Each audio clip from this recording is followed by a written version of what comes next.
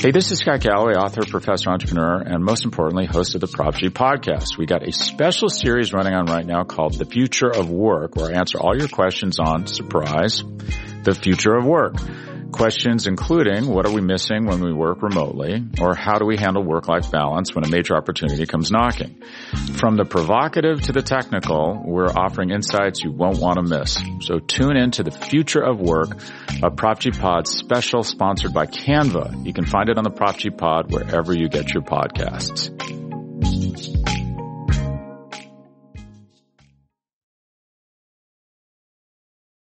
What's going on, everybody? This is episode number 289 of the Talking Chop podcast.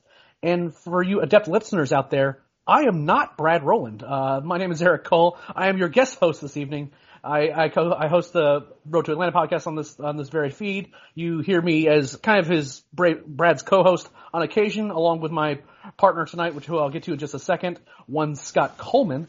But Brad is dealing with some social obligations, so Scott decided to record and talk a little bit of baseball. Scott, how are you, man?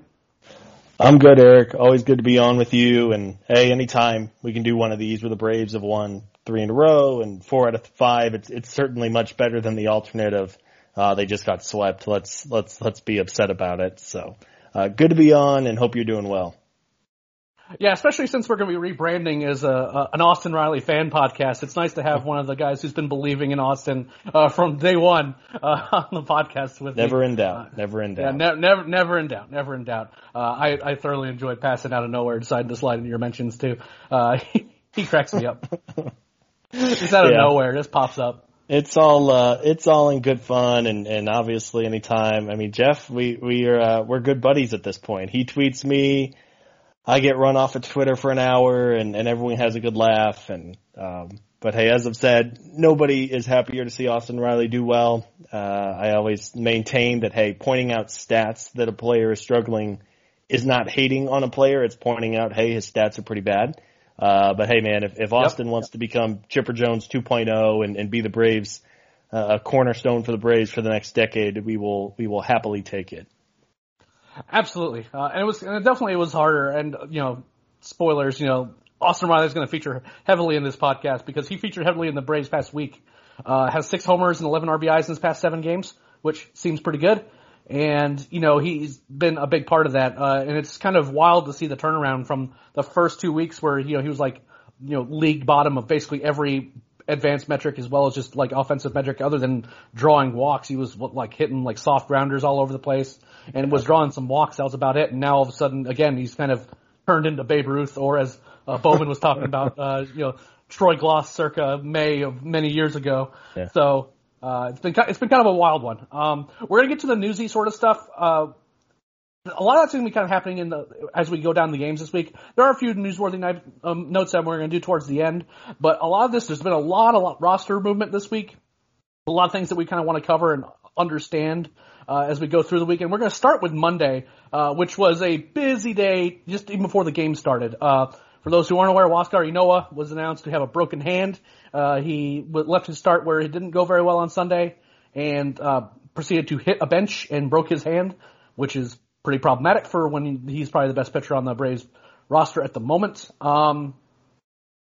Again, like when you're kind of going into that Monday game and you find out that, Ynoa's going to be out for what seems like probably closer to 2 months. Yeah. And then we're having to rely on like Tucker Davidson being recalled and we're going to have to dip into that well again. What was kind of your initial impression? I mean, like, did you really think that like things could take a dive in a hurry? It's just another thing. And there's just been, between the unfortunate injury to Mike Soroka and his comeback being delayed and just the wild range of injuries the Braves have had this year and, of course, the frustrating losses, it really did just feel like yet another thing that the Braves are going to have to overcome if they're going to really compete this year. And Huascar has been so good on the mound for a team that really struggled to find consistent starting pitching the first month of the year. I believe they had the worst ERA in the National League during the month of April. Huascar was truly the one bright spot, and hey, I know it was a bad moment for him. He was frustrated. I'm sure he would take it back if he could, but I guess if you are looking for a bright side here, the Braves do have the depth and a chance for a Tucker Davidson or a Bryce Wilson or maybe down the road a Kyle Wright type player to step up and fill that hole, because it is a pretty big loss for the team here for the next couple months. Yeah, absolutely. The roster move that happened on Monday was Tucker Davidson being recalled. We'll get to his start on Tuesday here in a minute. In addition to that, Johan Camargo was recalled. In some, I think, somewhat positive news in some ways, Jesse Biddle was designated for assignment, and that was always felt like a spot on the roster that was kind of the easiest one to upgrade. And every time he came into games, it just kind of felt a little bit like a white flag was being run up. And also Ender Inciarte was very briefly put on the paternity list. Congratulations to Ender, by the way.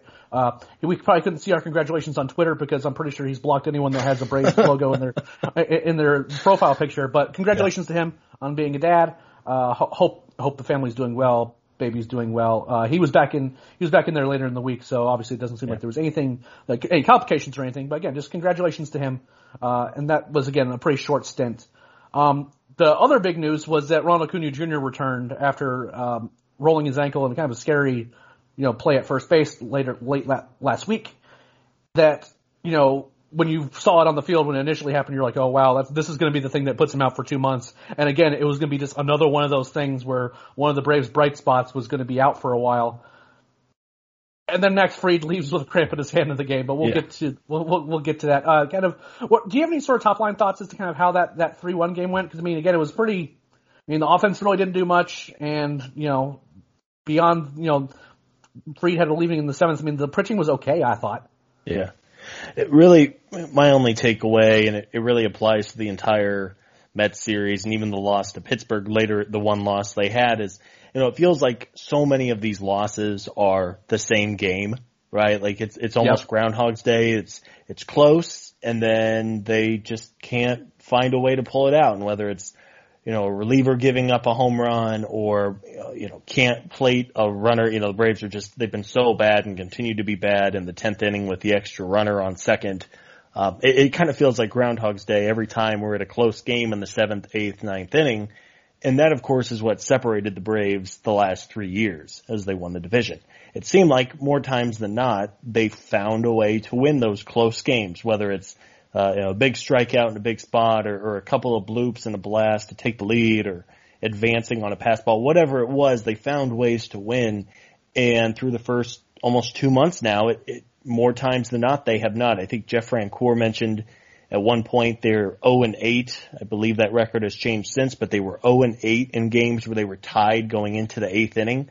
Yep. That's bad. A little bit of that is just the randomness of baseball, and you would hope over a full season it would balance out. But, that's brutal. That's a tough way to lose games, and hopefully this is kind of the end of the early season struggles as we approach Memorial Day and really start to find out what teams are for real, and it's just a matter of putting together more consistent games and finding ways to scratch out wins.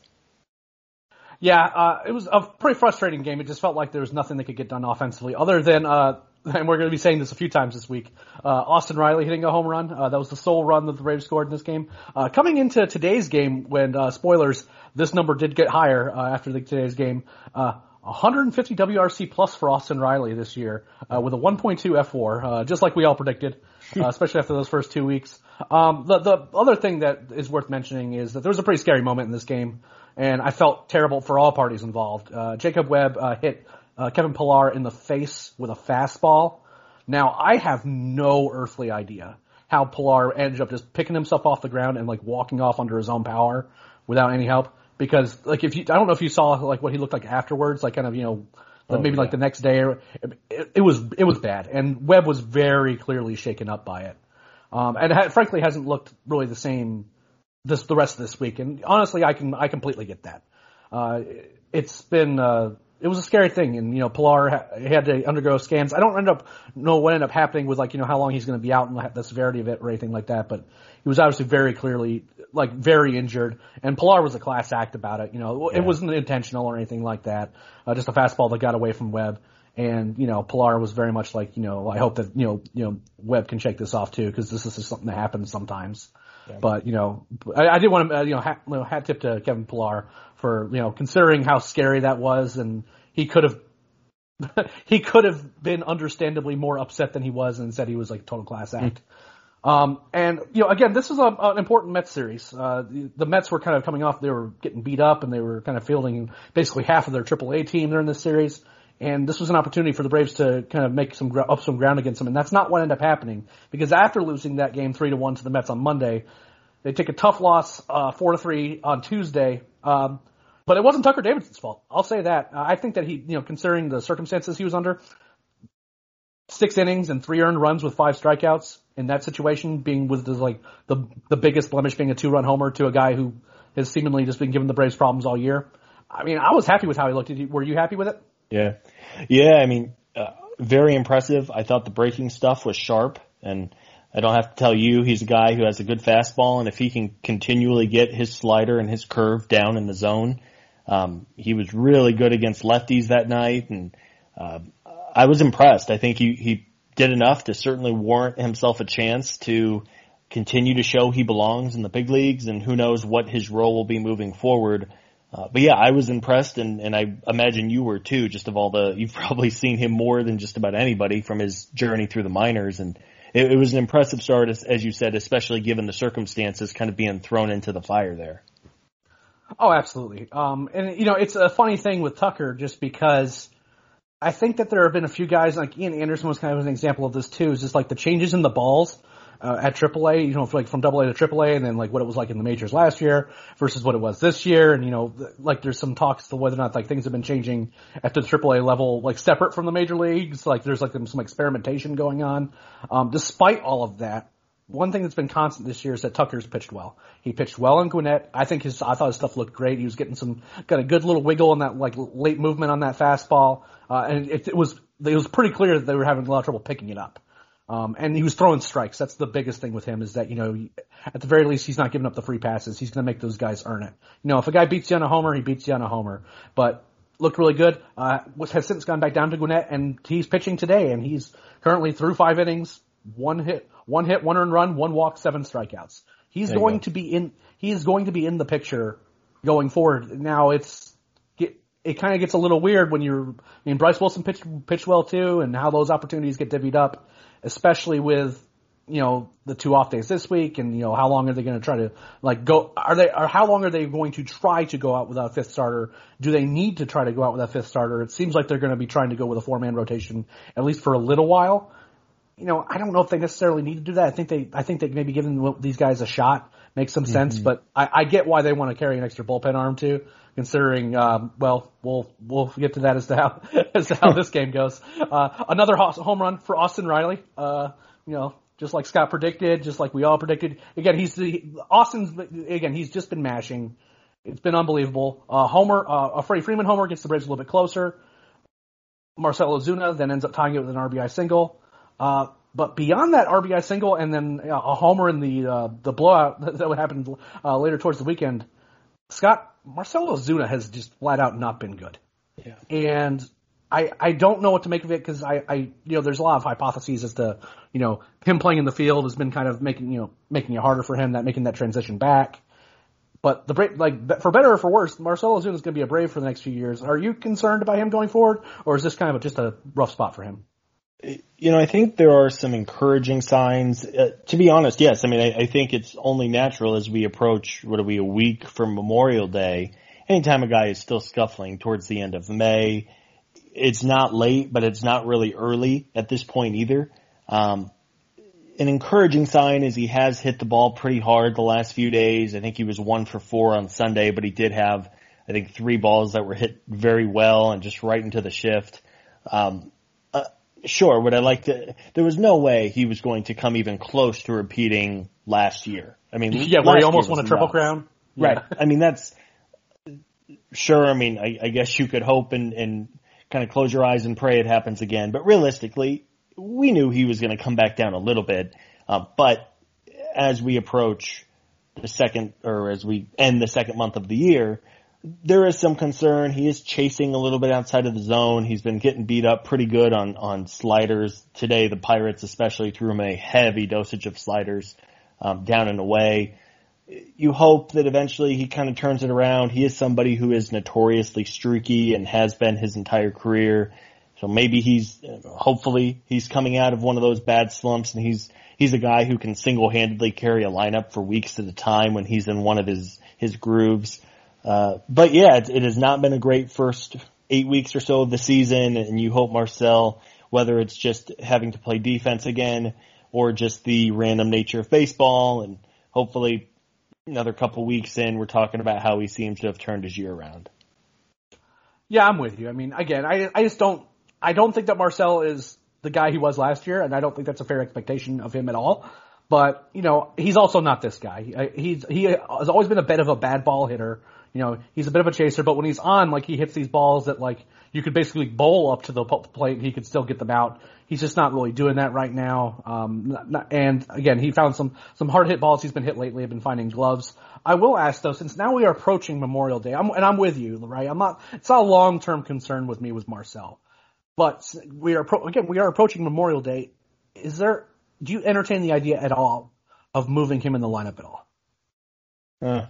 It's a good question. I don't know. I mean, could you drop him down to 4th, 5th, something like that? Maybe. I don't know. I think there's something to be said. Right now, he's not hitting well, obviously, and it's being noticed more, of course, because he's batting behind Freddie Freeman and Ronald Acuna, and presumably there's a lot of runners on. I don't know. I mean, do you kind of ride this hot streak from Austin Riley and move Austin up in the order a little bit?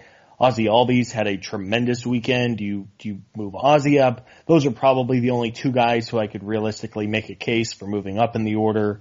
Now, Dansby, he did have a home run on Sunday, but continues to strike out. Honestly, his line is pretty similar to Marcell's at this point.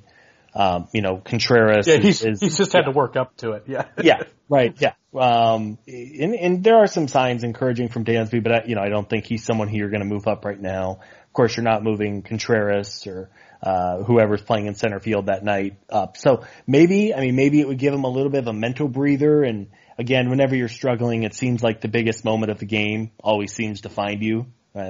Baseball 101. Yep. But hopefully Marcell's a veteran. His batted ball profile is not the ungodly statue that it was a year ago, but again, it is fairly early.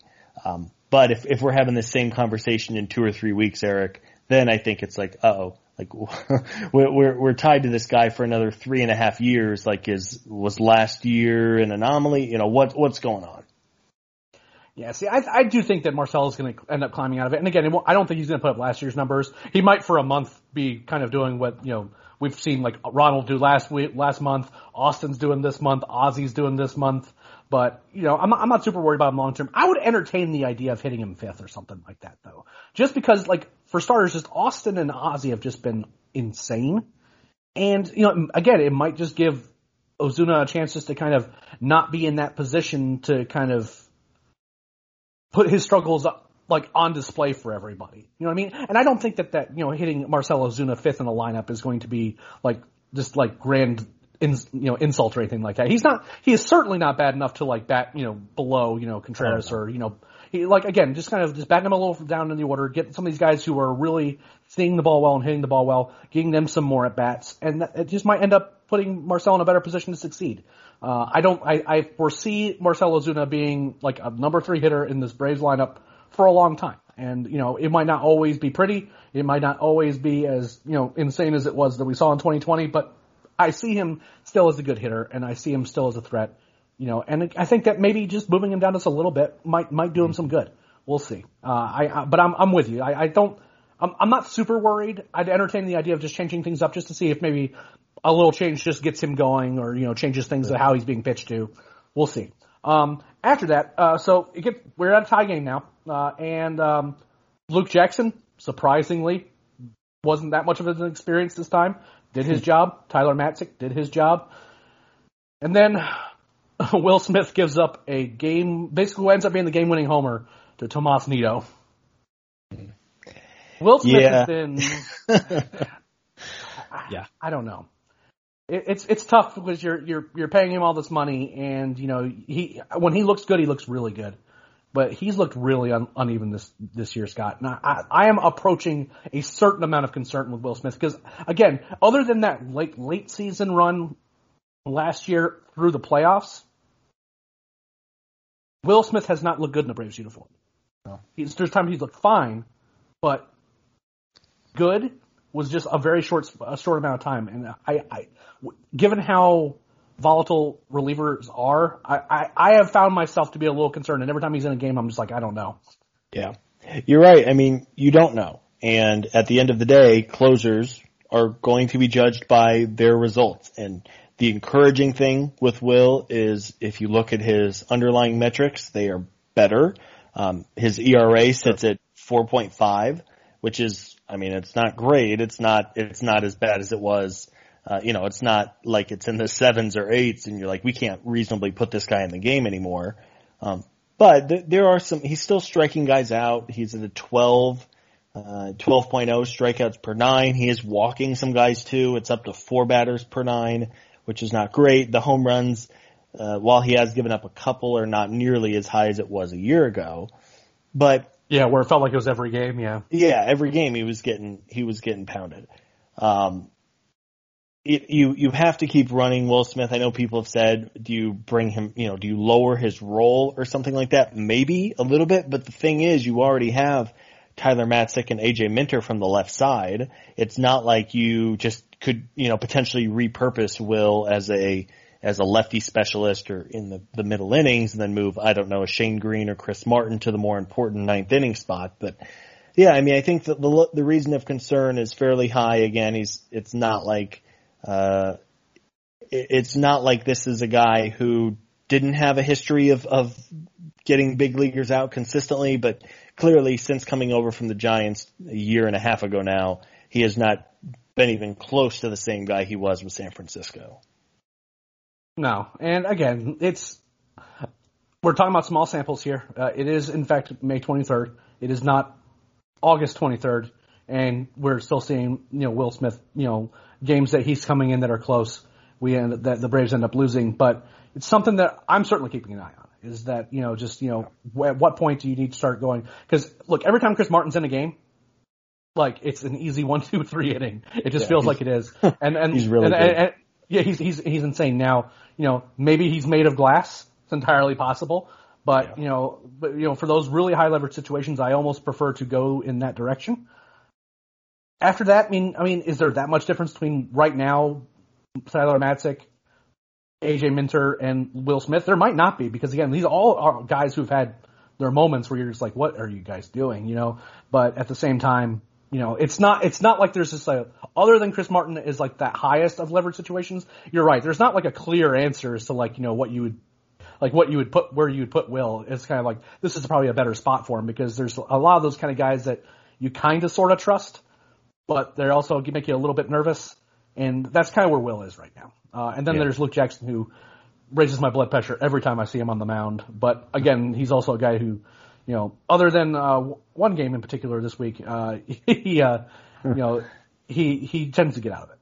Yeah, you just never know. That's what makes the Luke Jackson experience fun. I think last year, fun. That's your word. Last summer. And again, we're talking about 60 games, but last summer we were so spoiled with just an elite bullpen, 7 or 8 guys you could genuinely trust and put in the game at really any point and feel pretty good about it. It worked out last year. Of course, they did not bring back Mark Melancon, who leads baseball in saves right now on a good Padres team, and Darren O'Day got hurt. We'll see, how many innings he can realistically throw. And I think really for most people, it wasn't necessarily so much losing the bullpen arms, the guys they let walk, because I genuinely or generally agree that you don't want to invest heavy dollars into your bullpen. But I think the real concern was nobody with a proven background was brought in to replace those arms that you lost. And through the first couple months of the year, it has, again, going back to their struggles in the late innings, generally it's because the bullpen has not been sharp late in games, and that's the reason, as we sit here today, that they're a game below 500. Yeah, when you both lose arms that would be valuable, Melancon obviously would have been valuable in this bullpen. Shane Green is back, and, technically back. He's going to have to make some appearances in Gwinnett before he comes back up. And once Green's back up, maybe all these roles kind of start settling in themselves, and everyone's being put in better positions, right? This is a very heavy bullpen right now. Maybe once you get Green in there, then you can kind of put Smith in some better positions. You can bring in, Shane Green to deal with righties, et cetera, et cetera. But, we'll see how that goes. Now, the Wednesday game was, Ivan was the one that wrote up this game, and I love Ivan a lot. There's a situation where there's, at the beginning of our recaps, generally it's just kind of like, this is kind of what happened in the game, et cetera, et cetera. But in Ivan's case, he said this was a crazy game, and let me explain why. Charlie Morton has had some of the worst luck in terms of batted balls amongst the Braves starting staff. I'm pretty sure that's right. I mean, there's certainly been some games where, individual starts have been bad, but this is an example of what happened in this game. The expected batting average for the Mets in this game was 175, whereas the Braves had an expected batting average of 405. And the last time that there was a batting average close to that high, like that the team ended up scoring like 10 runs and went wild, that is not what happened in this game. It took everything the Braves could, despite hitting the crap out of the ball, to scratch up, to be in contention late in this game. But they ultimately prevailed by the final score 5-4. And by the way, Charlie Morton got in on the game himself as he somehow managed to hit an RBI single in this game. What are your? But I haven't had a chance to talk to you about it and I'm sure you've talked to Brad about it. Like, what were your expectations of Charlie Morton going into the season, and like up until now, like how are you feeling about that signing at the moment? So, I'm a big Charlie Morton fan. He was so good with Tampa Bay, and so far on a results basis, he has not been great, right? His ERA sits at 4.6, which is not outstanding. But you look at his underlying metrics, and you talked about how Charlie has been one of the more unlucky guys in the entire league. The strikeouts are really good. He's not walking a ton of guys. His walks are up a little bit compared to previous years, and so are the home runs. But, he has a 4.6 ERA, but if you look at like his FIP, it's at 3.91. His xFIP, 3.45. So I think Charlie will be fine. He's a veteran. He did have that one game against the Phillies where even though they were unearned, he gave up, 7 runs, 8 runs in the first. Yeah, it wasn't good. Yeah, I mean, obviously before the Braves even pick up a bat, the game is effectively over at that point. So sure, as we approach Memorial Day, would I like to say that Charlie has been better than a 4.6 ERA? Of course. But ultimately, I think as long as he stays healthy, he's going to be better. He had a better start this week, and anytime he's on the mound, it's not one of those situations where, like when Drew Smyly's on the mound, you kind of hold your breath, or at least I do, and go, okay, all right, let's things are going okay, but let's not have the wheels fall off. But with Charlie, I think while he has not been great, I certainly trust him, and as long as his body holds up over the year, I feel pretty good about where he's going to be, and I think better days are in the future.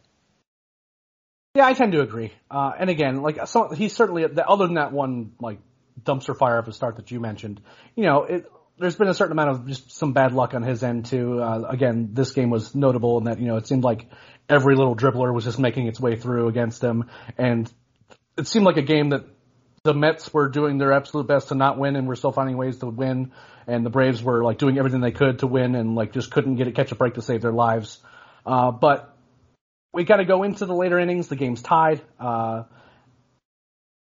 RBI singles from Heredia, and then we have obviously an RBI single from Charlie Morton.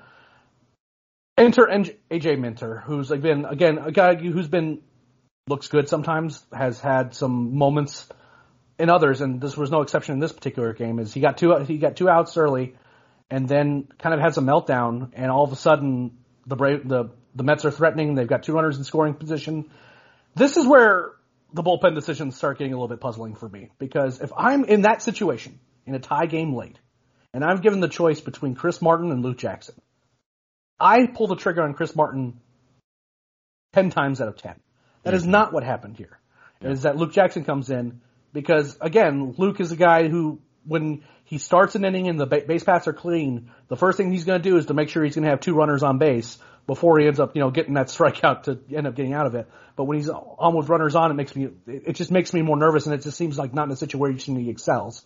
Now, that said, it's kind of hard to be upset with the end result where Thomas Nido, noted Braves killer, just bloops one in and ends up scoring 2 runs. All of a sudden the Mets are leading. Yeah, I mean, Tomas Nido, man, who? It's always a guy like that. It's always a guy that's like, hasn't hit against anybody all year, and he just rakes against you, and all of a sudden he doesn't make an out for 3 games when you need to win a couple. Yeah, as you said, again, it's kind of been a theme. It seems like anytime the Braves have a lead late, the bullpen has not been great. It's not as if they are one of the worst units in the league by any means, but they've just had some moments late in games, and those things stick out, right? Like, you don't remember when a team is up as they did this weekend against the Pirates, when the bullpen throws 3 scoreless and the score is 8-1, you don't remember those games, right? Like, at the end of the day, they count all the same as when you're tied 4-4 in the 9th inning. But you remember those. It was not a great night. There was some bad luck, as you and as Ivan pointed out, but thankfully Ronald Acuna saved the Braves a little bit, and that was a big hit, especially I think it was like it might have been his first hit since the ankle injury, which was so scary. So thankfully Ronald was able to pull that one out, because the last thing you wanted to do is get swept by the Mets when they had, a third of their team on the injured list. Yeah, it was pretty much that's pretty much how exactly it went. Did get some help from one William Contreras, who has been scuffled this weekend, but has been really good since being called up at the plate. Gets an RBI single to tie it in the bottom of the 7th. Unfortunately, the Braves had opportunities to take the lead in that game, but Guillermo Heredia just couldn't get a butt down, and then Dansby, for reasons that no one really understands, tried to steal third base, and it ends up being caught stealing for the 3rd out in that inning. Not great. Will Smith had another interesting outing at the top of the 9th. A runner gets on, and then wild pitch, and all of a sudden there was a runner sitting at 3rd that he ends up finding a way to strand there. And as you alluded to, one Ronald Acuna Jr., I'm pretty sure you're right, that was his first hit back. He had walked a few times because I don't think that, even though he was doing so on one foot, I don't think people were particularly interested in pitching to him too much since he came back. But they had to in this particular situation. And, his first walk-off home run, which I didn't realize was the case. He's had some walk-off hits, I think. But, I know he's had some walk-off hits, but first walk-off homer of his career, I imagine it won't be the last. Braves secure that win. That concludes the Mets series, which the Braves do end up losing 2 out of 3, but considering that it could have been, as Scott mentioned, it could have been a lot worse. That takes us to a pretty important Pirates series, not because, this is a division rival or anything like that. The Pirates are probably one of the worst teams in baseball right now, but this is where the Braves need to make up some ground. And after we get back from this break, from word from our sponsors, we'll talk about how the Braves managed to do just that. Hey, this is Scott Galloway, author, professor, entrepreneur, and most importantly, host of the Prop G podcast. We got a special series running on right now called The Future of Work, where I answer all your questions on, surprise, the future of work. Questions including, what are we missing when we work remotely? Or how do we handle work-life balance when a major opportunity comes knocking? From the provocative to the technical, we're offering insights you won't want to miss. So tune in to The Future of Work, a Prop G Pod special sponsored by Canva. You can find it on the Prop G Pod wherever you get your podcasts.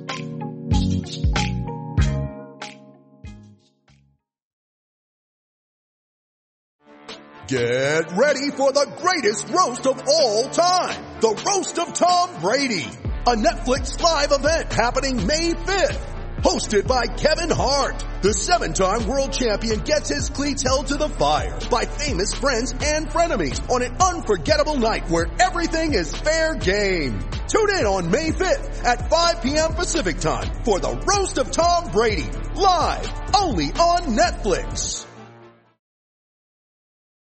All right, Scott, it's time to talk some Pirates baseball. And the first game of the series didn't go so great.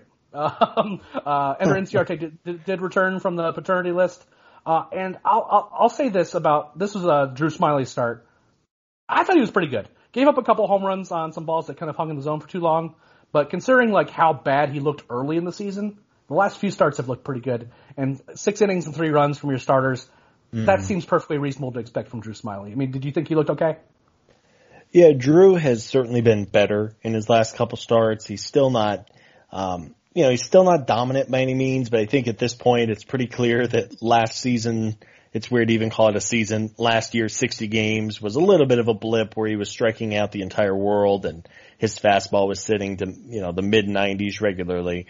But he has been better. His last couple starts have come against pretty bad lineups. And hey, at the end of the day, every out and every run counts the same. But, he did look good. And it's a lineup that he should be able to pitch pretty well against. And as we have said in recent podcasts, if Drew can give you a solid 5, 6, 7 innings every night or every fifth night and give up just as he did on Thursday, if he gives up 3 runs, couple of homers, but eats some innings, doesn't kill the bullpen, and serves as a solid 4th or 5th starter, I think that's perfectly fine at this point in the year, and hopefully as the year progresses, he's able to keep getting a little bit better.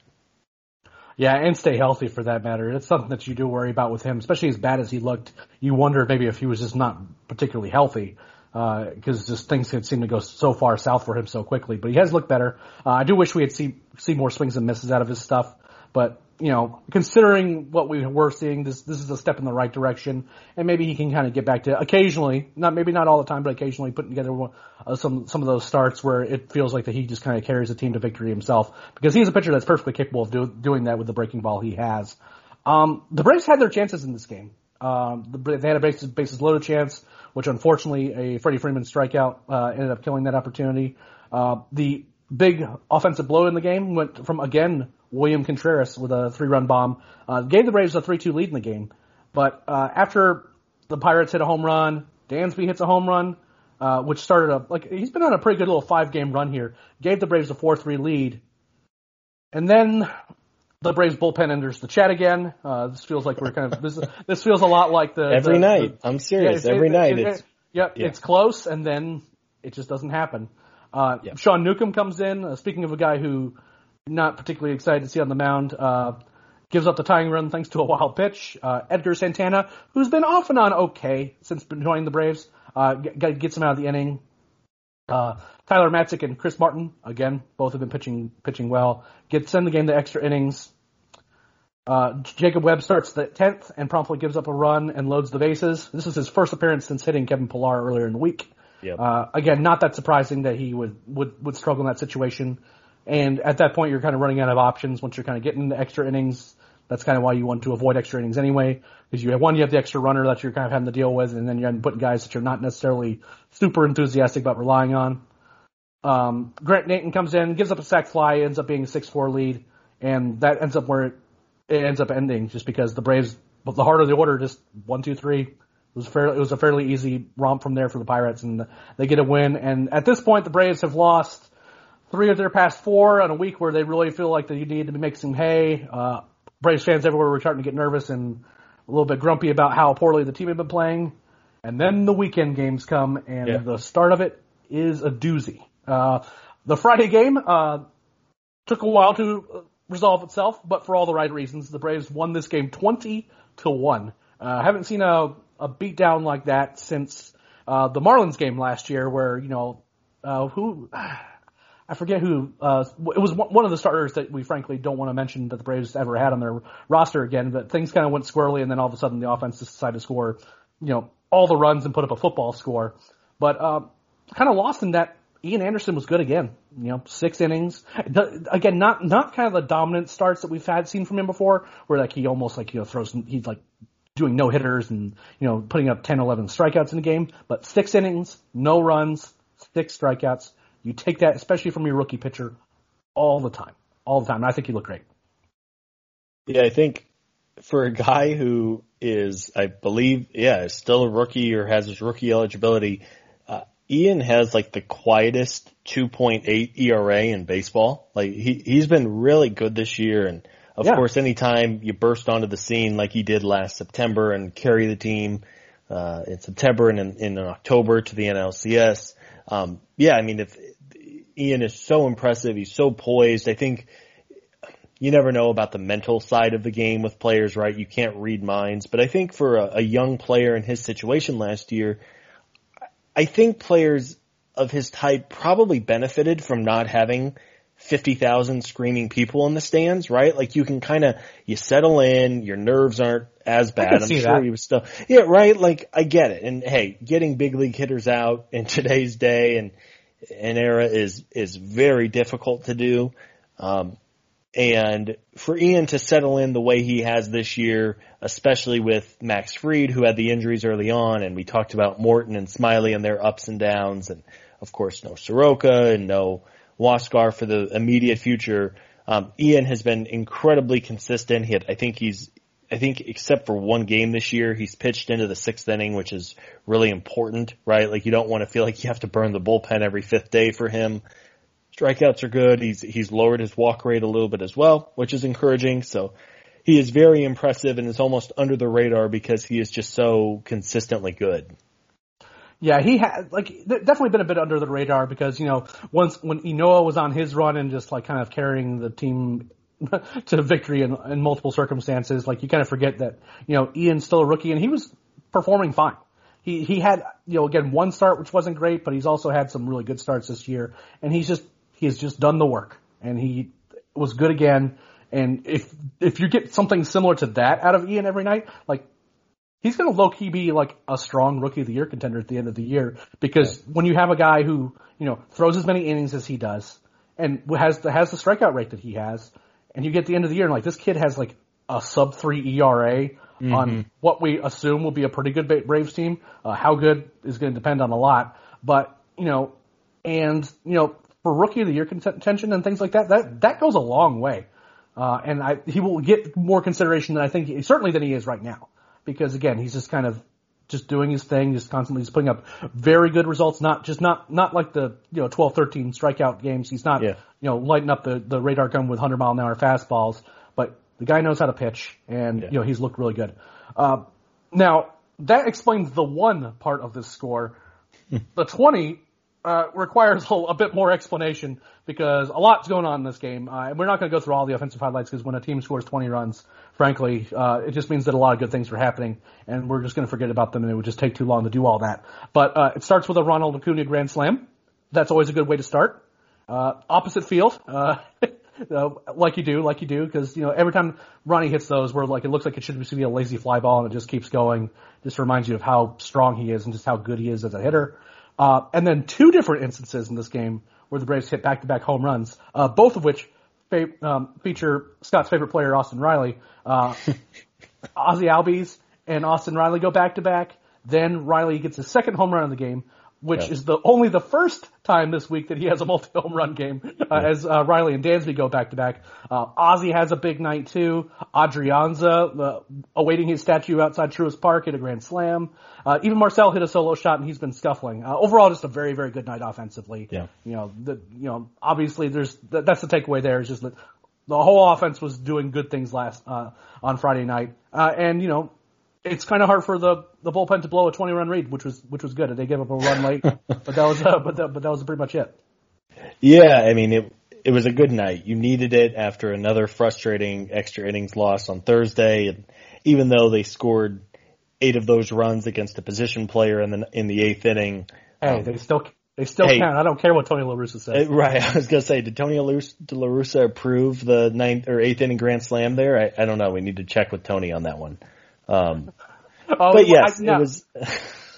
I will mention that there was one kind of funny moment, and some people were getting a little bit grumpy about it, about how Snitker handled it. Was that Ronald Acuna was considering batting left-handed against that position player, against Defoe? I get why Snitker called him back. I mean, I do too. There are some lines. I mean, I don't think Defoe would have cared this scenario, to be blunt about it. But, you know, like, yeah. It would have turned into a thing if they let him do it. I think Snitker was right, and I thought Snitker was actually pretty funny about it. You know, he was saying he has some grandkids he has to put through college. He doesn't have to explain that. I think it would have been funny, but I understand why it happened. And I think Acuna ended up striking out in that bat, actually. Yeah, he did. And you know what? There were a couple of, I don't even remember what account. People were trying to make that more than what it was. I get it. Like, if Ronald goes up there and tries to bat left-handed and pulls an oblique and misses the next month, like, that is the kind of thing that, I mean, genuinely could, like, derail the season. I know it's fun. It is not the same, you know, Tony La Russa dumping on his own player for swinging. Because my thing is, look, if the other team gets to have fun and bring in a position player to pitch an inning, you lose your right to complain about the rules and the unwritten rules about baseball, right? Like if you bring in your backup second baseman to come throw the 8th inning when you have 6 other guys in the bullpen who could do it, don't cry if the other team just starts launching them, especially with things like arbitration and the way free agency is held now. Yeah, that's what I was going to say. I don't want to hear a word from you when an arbitration-eligible player who would have swung away on a position player throwing 50 miles an hour, but didn't because of the unwritten rules of baseball, and then go, sorry, your power numbers don't quite match up to your peers. So we feel like this number that we're filing at is more fair. I don't want to hear it.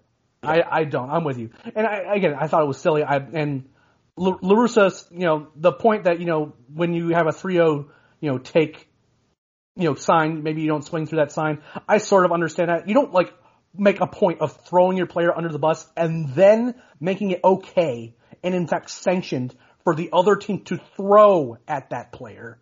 Blew my mind. And I don't think, and Snitker wouldn't do that. He was just saying, hey, don't do that, Ronnie. Yeah, Ronnie didn't pitch a fit about it. He's just like, okay. No. Look, if Ronald Acuna is given an opportunity to be funny and entertaining, he's going to do it. But the guy knows the kid knows how to do his job. Obviously, he's great at baseball too. That certainly helps. So 21 win on Friday. You kind of go into the weekend hoping they didn't blow all their offense. In that game, they did not. We go into Saturday. This leads to a 6-1 game win over the Pirates. Bryce Wilson looked really, really good. Pitched late into the game too. Pitched into the 7th inning. Just again, he has his starts where he looks rough, and they seem to always happen against the Cubs, which is kind of a weird thing for me.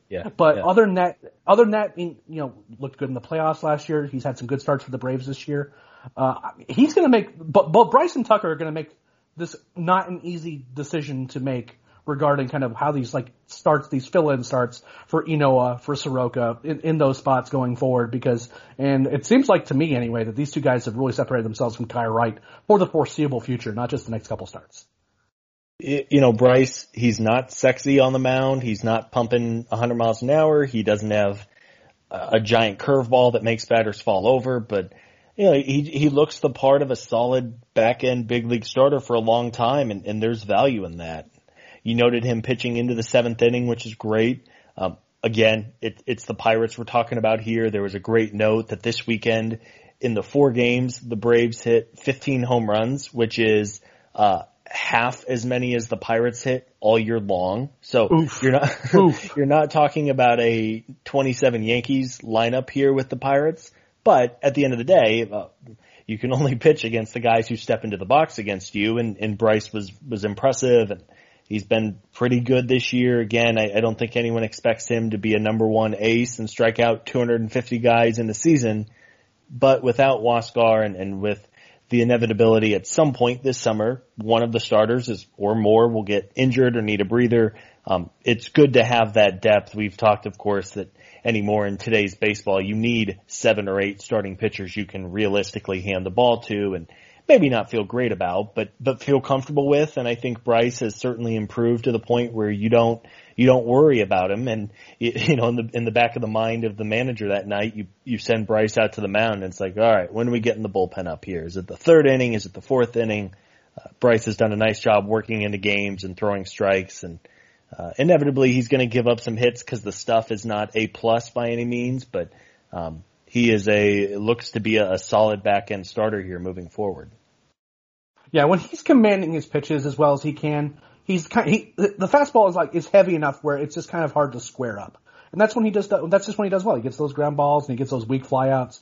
It's when the pit, instead of kind of hitting the top of the zone or the bottom of the zone, and instead it kind of sits in the middle, is when he can kind of get himself in trouble. But fortunately, he was on Saturday. Ronald Acuna is still ridiculous. First pitch of the game he sees, home run number 15 goes out. He's insane. This has been a down month for him as opposed to last month, and he still has 7 or 8 home runs this month. Has had to miss time because he rolled his ankle. He got hit in the hand where he keeps getting dinged up. Has had some cold stretches here and there, and he still looks insane. No, it's still, it's like, it's kind of wild. Like, we're seeing, like, this isn't peak Ronnie. This is just what he does when, things are just kind of for him. Looking forward to kind of seeing him get hot again, but, cause in his case, when he gets hot, if you want to talk about a guy who can single-handedly carry an offense, I mean, yeah, again, it's kind of, we could go on, and we have before about what Ron Acuña Jr. can and could be this year. And he's well on his way. 15 home runs, through May 23rd, has already surpassed his total from last year, which is something else. 60 game season and the usual caveats there apply, but, Freddie Freeman, steals second and scores an RBI single to get another run in. Bryce gives up a solo homer, and then Ozzie Albies, who, again, we've mentioned him a couple times, but it's worth noting how good he's been. Hits a 2-run bomb, makes it a 5-1 lead, and then hits another home run to make it in the 7th to make it a 6-1 lead. He's kind of a one-man wrecking crew on Saturday. Ozzie Albies, again, for a guy who has gotten no respect league-wide, is one of the top 5 second basemen in baseball, despite the fact that he started off kind of slow this year and has kind of low-key been putting up some pretty good offensive numbers for the last few weeks. Yeah, I mean, Ozzie, man, he's remarkable. I was tweeting, and I don't have to tell you about this. You know the Braves farm system better than anyone. But, again, with his size, he was never a power hitter in the minors until he reached AAA. I did quick math. I think he had 7 home runs total in his first 1,300 professional plate appearances. And I know he was still a teenager for a lot of those, but the way he has morphed his body, he is truly strong as an ox. I don't know if he has an ounce of fat on his frame. He's just so strong and has that nice compact swing, especially from the right side. I mean, I would hate to be a left-handed batter facing Ozzie. He's so good. And he's really tapped into his power from the left side too.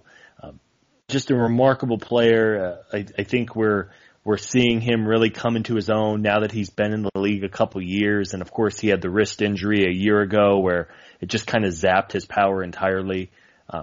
He's always going to be overshadowed by the greatness of Acuña and Freddie and even Marcel when he's going right, those types. But, Ozzie had a tremendous weekend and, he had been scuffing a little bit before that, so it's good to see him break out of it. And if he may be the smallest cleanup hitter in baseball history, but if he wants to keep launching homers, yeah.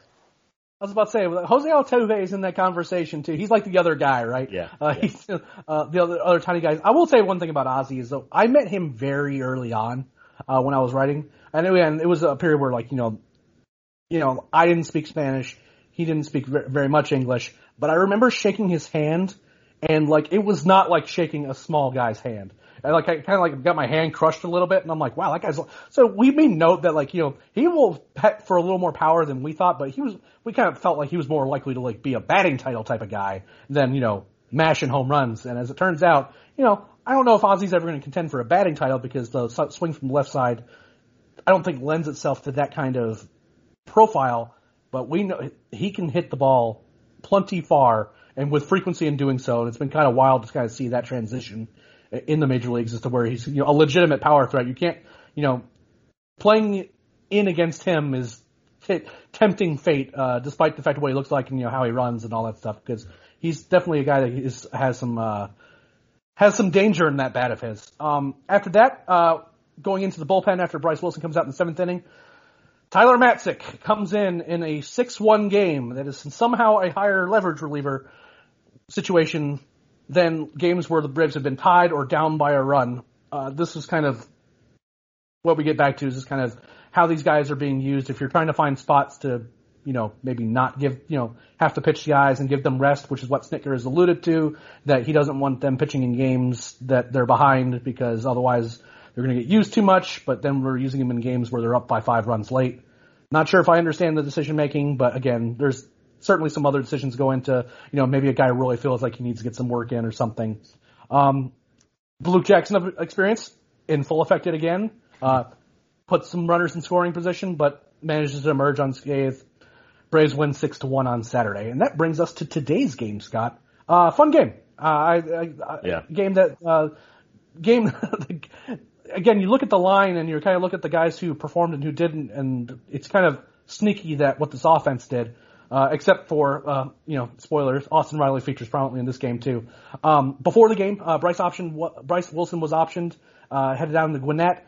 Jay Flaw, which is a waiver claim the Braves made from the Orioles recently as a bullpen arm, he came back up. Probably should have pitched in this game, but again, usage of the bullpen has certainly been a thing lately. I didn't hate optioning Bryce Wilson before the game. Obviously, I think that with the multiple days off, that the Braves are going to try to stick with a 4-man rotation and just get those guys on regular rest. And I'm sure that Bryce or Tucker, at the very least, will be back up once they need that guy. Bryce won't be eligible to come back until June 2nd, I believe.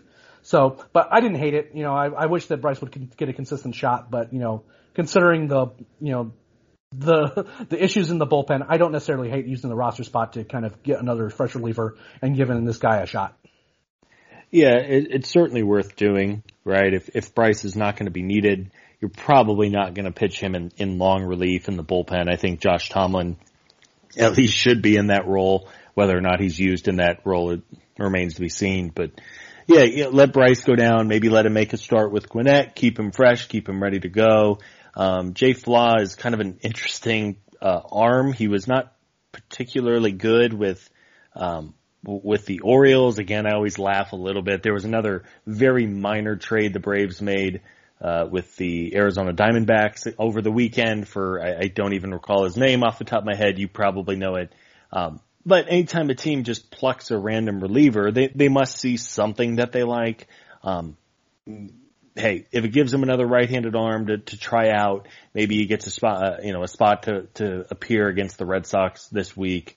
You mentioned the 2 off days. So you really shouldn't need too much in the way of bullpen depth, and of course not much in the way of starting pitcher depth after Bryce pitched. But hey, see what you got and keep Bryce fresh. And as we've talked about, him and Tucker Davidson sure seem like they're going to be in the mix and are clearly ahead of Kyle Wright at this point in the pecking order. Yeah, and again, you noted that Flaw hasn't seemed like he's looked particularly good at any level, really, like minor leagues and his brief stint in the majors. Yeah. I will say he hasn't looked awesome. I will say that he's made 3 appearances for Gwinnett, hasn't given up a run, couple of walks, 4 strikeouts in like 2 2/3 innings. I mean, sure, if that's enough to make you think that maybe he deserves a bullpen spot, maybe there's something there. We'll see. Max Fried got the start today on Sunday.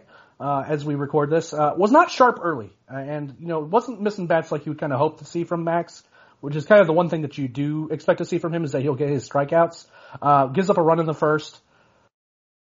That's pretty much where the good news ended for the Pirates, as Austin Riley continued his torrid tear through the league. It's a 3-run home run, which gives the Braves the lead, which they did not relinquish. Then the bottom of the order, the sliders that this guy was throwing was kind of mowing through most of the Braves lineup, truly, until it got to Austin Riley again, and he hits a 2-run bomb, his second multi-homer game in 3 games, because of course he would, right? That's just kind of what the case would be this week. Oddly enough, that that week after his debut, and Bowman tweeted about this, where he went wild and hit 5 home runs in a week. This week was somehow better for Austin.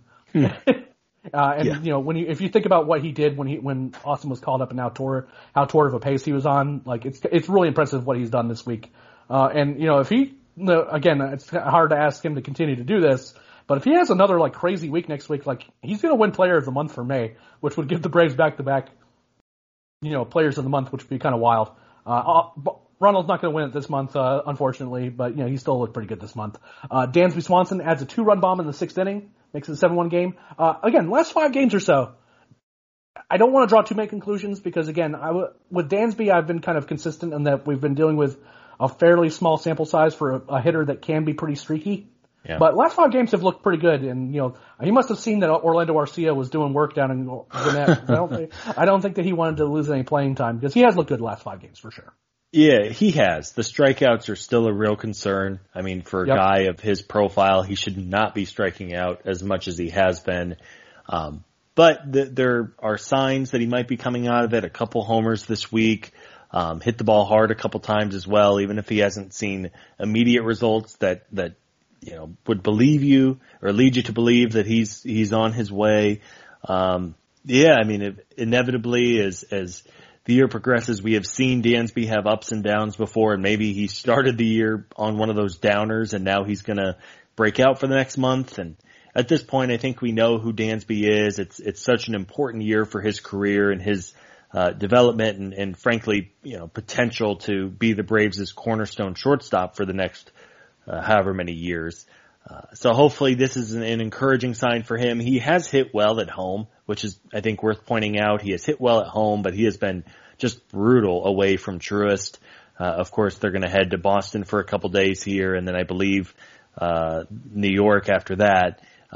He needs to find some consistency, and if he is this guy who has a great month and then a horrible month, hopefully June and the rest of May is one of those good months for Dansby, and he's able to help carry the load.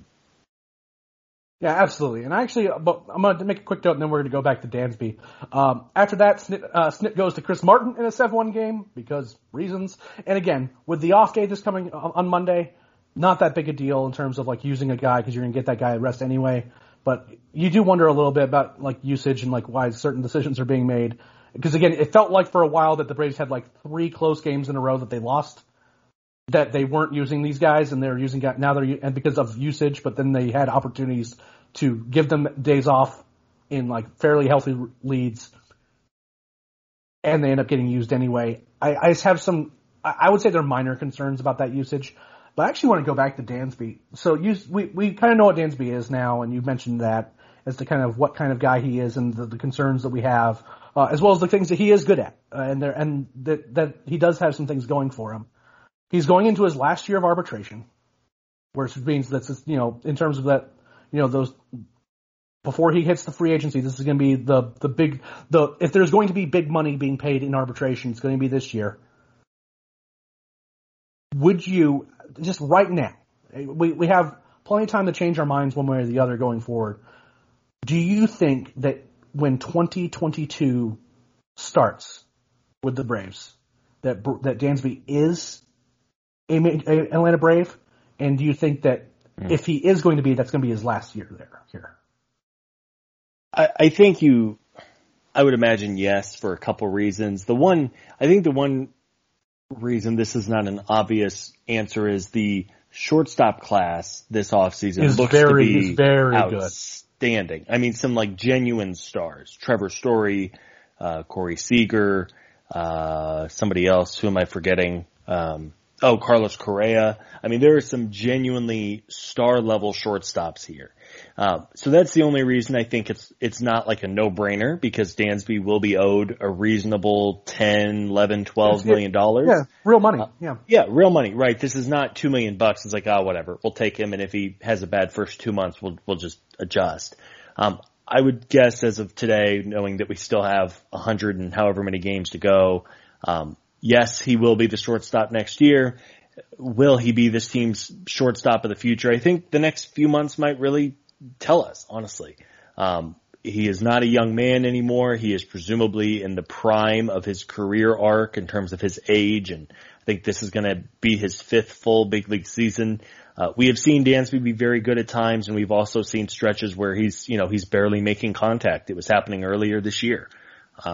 He's an interesting guy, and of course, being that number 1 pick and having all that prospect pedigree does carry some weight, but ultimately it's such a premium position as shortstop. If you're trying to win big, you're going to need good, consistent play, and you hope that Dansby can kind of settle in and put these early season struggles behind him. What do you think, Eric? So this is a tough call for me, and I try to make sure that when Dansby does well, that that's pointed out, and that when he's done poorly, that's pointed out. Because I wrote an article, it was a couple years ago, about Dansby and what his future with the Braves, and I got a lot of hate for it. And the article was very much like, there's good and bad about them. Now this is when like offensively he was like truly terrible. He had a really bad stretch, but it was worth kind of just thinking about kind of, looking forward. And one of the reasons you think about that is this shortstop class, right? It's that, even if you sign and you keep Dansby through 2022, the shortstop class, I feel comfortable saying that your options in 2022 are not going to be as good as they are this coming offseason. Now, there's some factors here, right? one, are the Braves even willing to spend on those three guys that we mentioned, like even be in that ballpark? We don't know the answer to that question yet. There's also a collective bargaining agreement that's going to be coming up that's going to be impacting a lot of decision making for a lot of guys as to, what decisions they make, what arbitration number maybe Dansby is willing to accept in order that he will get paid. Is there going to be a work stoppage? But the fundamental thing I just keep coming to is that I just don't know. In terms of upgrades elsewhere on the roster, it seems like the easiest one to make is there, right? Like Austin Riley is the other guy here, and he's basically impossible to take out of the lineup right now because he's hitting so well. And there's just not an easy upgrade at third base like there is at shortstop this coming offseason. Because in the outfield, you have multiple options internally that you can promote. Drew Waters has been hitting well. You have Michael Harris that's kind of lurking in the back too. You don't really have that guy at third base that's kind of pushing anybody like Austin. And same thing at shortstop, but you have free agent options that are the easy thing to, I say easy, they're expensive, but when you look at Dansby, you don't look at him and go, this is a guy that we can count on in most situations. When he has those 3-week stints where he's, going crazy, it's fun, but he's also a guy that's had injury problems, and he has looked, while his ceiling has been quite high, his floor has been really bad. I mean, we forget that when, the year after he debuted, he couldn't field to save his life for a while, and then there's times where he just can't hit at all, and has had stretches this year where that's been the case. I'm not saying that the Braves won't bring him back, because it's too early to say.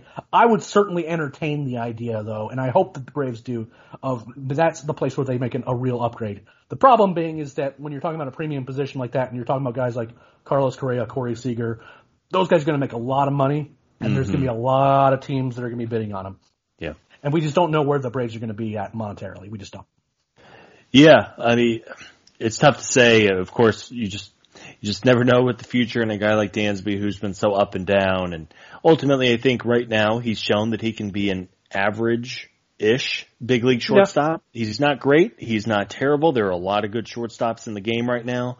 But we know who Dansby is. And I think if there's something to be said for an average hitter who's going to play solid, reliable defense every night. But anytime you're talking about some premium talents at shortstop, like a Trevor Story, a Corey Seager, a Carlos Correa, you at least have to think about it. And of course, the unknown with Freddie Freeman, who that's what I was about to say. Yeah, and you just financial commitments. Yeah, right. And we think that. I mean, I think most people think the Braves will eventually reunite with Freddie Freeman, but all it takes if he does hit free agency is, if a team comes calling and says, hey, Freddie, we'll give you an 8-year deal and give you $35 million a year, I don't know. It's a different conversation. Of course, we're talking very hypothetical and down the road.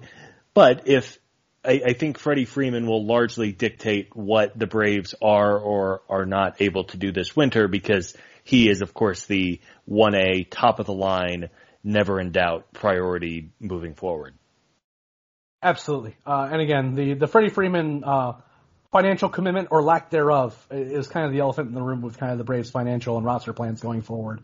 We've certainly spent plenty of time, all three of us really have been kind of talking about that and, for a while. And, it is May 23rd. We're approaching Memorial Day.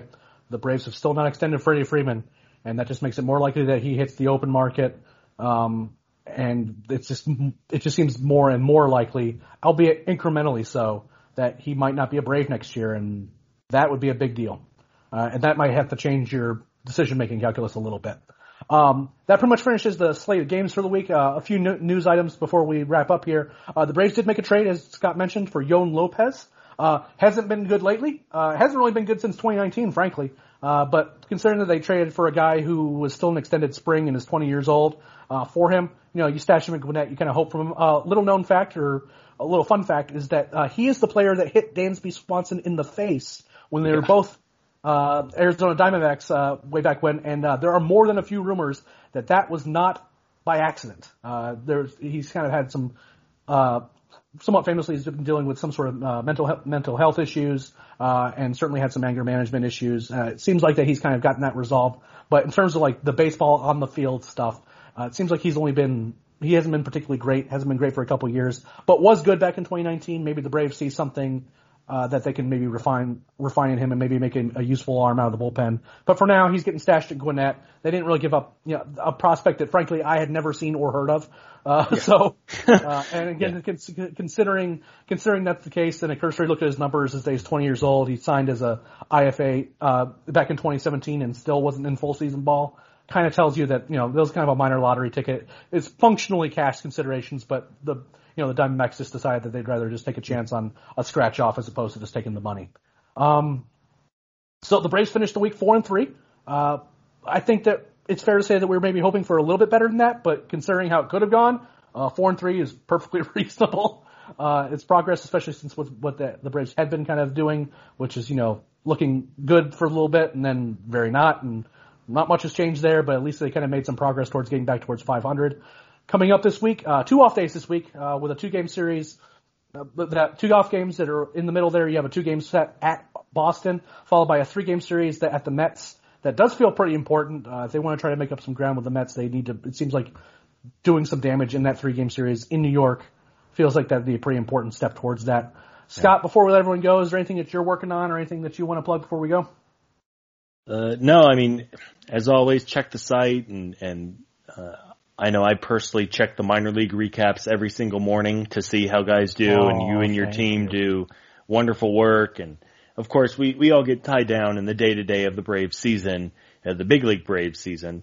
But there's a lot of exciting young players to read up on, and it seems like there's a lot of good things happening in the lower levels of the system right now. So be sure to check out those, and a big thank you to everyone for tuning in to listen to Eric and I ramble on about the Braves, and hope all is well with you, buddy. Doing really well, and I appreciate the kind words about the minor league side of things. I do have one small plug to make. Speaking of guys who are performing well at the minor league and the lower minor leagues, I did manage to secure an interview that I thoroughly enjoyed having with one Spencer Strider. If you haven't heard that name before, you are probably going to be getting familiar with it very quickly, because he's throwing 98 to 100 miles an hour in low A, and is striking out something like 22 batters per 9. So far this season. It's been kind of insane, and honestly, talking with him about baseball, this isn't the guy that's just chucking the ball, really knows what he wants out of development, has made a lot of conscious changes, was really, really forthcoming in kind of talking about those changes, what he's had to go through when he had injuries, et cetera, et cetera. Really just enjoyed the interview. That's going to be going up tomorrow, Monday. And again, make sure that you give that a read, tell your friends about it. Make sure that you tell your friends about the podcast too. The great thing about this podcast stream is that you get 2 podcasts for the price of 3. One is this podcast here, the flagship program that is normally hosted by the great Brad Rowland, but we gave him a weekend off so that he could spend time with his friends and hopefully sleep for a few hours, because that man is going to be on he's going to be on a bit of a workload here over the coming weeks with the Hawks about to be entering playoff mode. And then you also get the Road to Atlanta podcast, which is the minor league podcast that I host every week with various members of the minor league crew over here at Talking Shop. That's going to be going up tomorrow night, on Monday night. Again, just kind of we review what's been going on each week in the minors down there as well. You subscribe to this podcast feed, whether it be iTunes, Google Play, Stitcher, whatever your preferred podcast purveyor is. You get both podcasts each week. We might be adding more podcast content during the week as well for various topics, et cetera. So just make sure you kind of keep an eye out for that as well. Thank you all so much for supporting the podcast, and we'll see you guys next time. Hey, this is Scott Galloway, author, professor, entrepreneur, and most importantly, host of the Prop G podcast. We got a special series running on right now called The Future of Work, where I answer all your questions on, surprise, the future of work. Questions including, what are we missing when we work remotely? Or how do we handle work-life balance when a major opportunity comes knocking? From the provocative to the technical, we're offering insights you won't want to miss. So tune in to The Future of Work, a Prop G Pod special sponsored by Canva. You can find it on the Prop G Pod wherever you get your podcasts.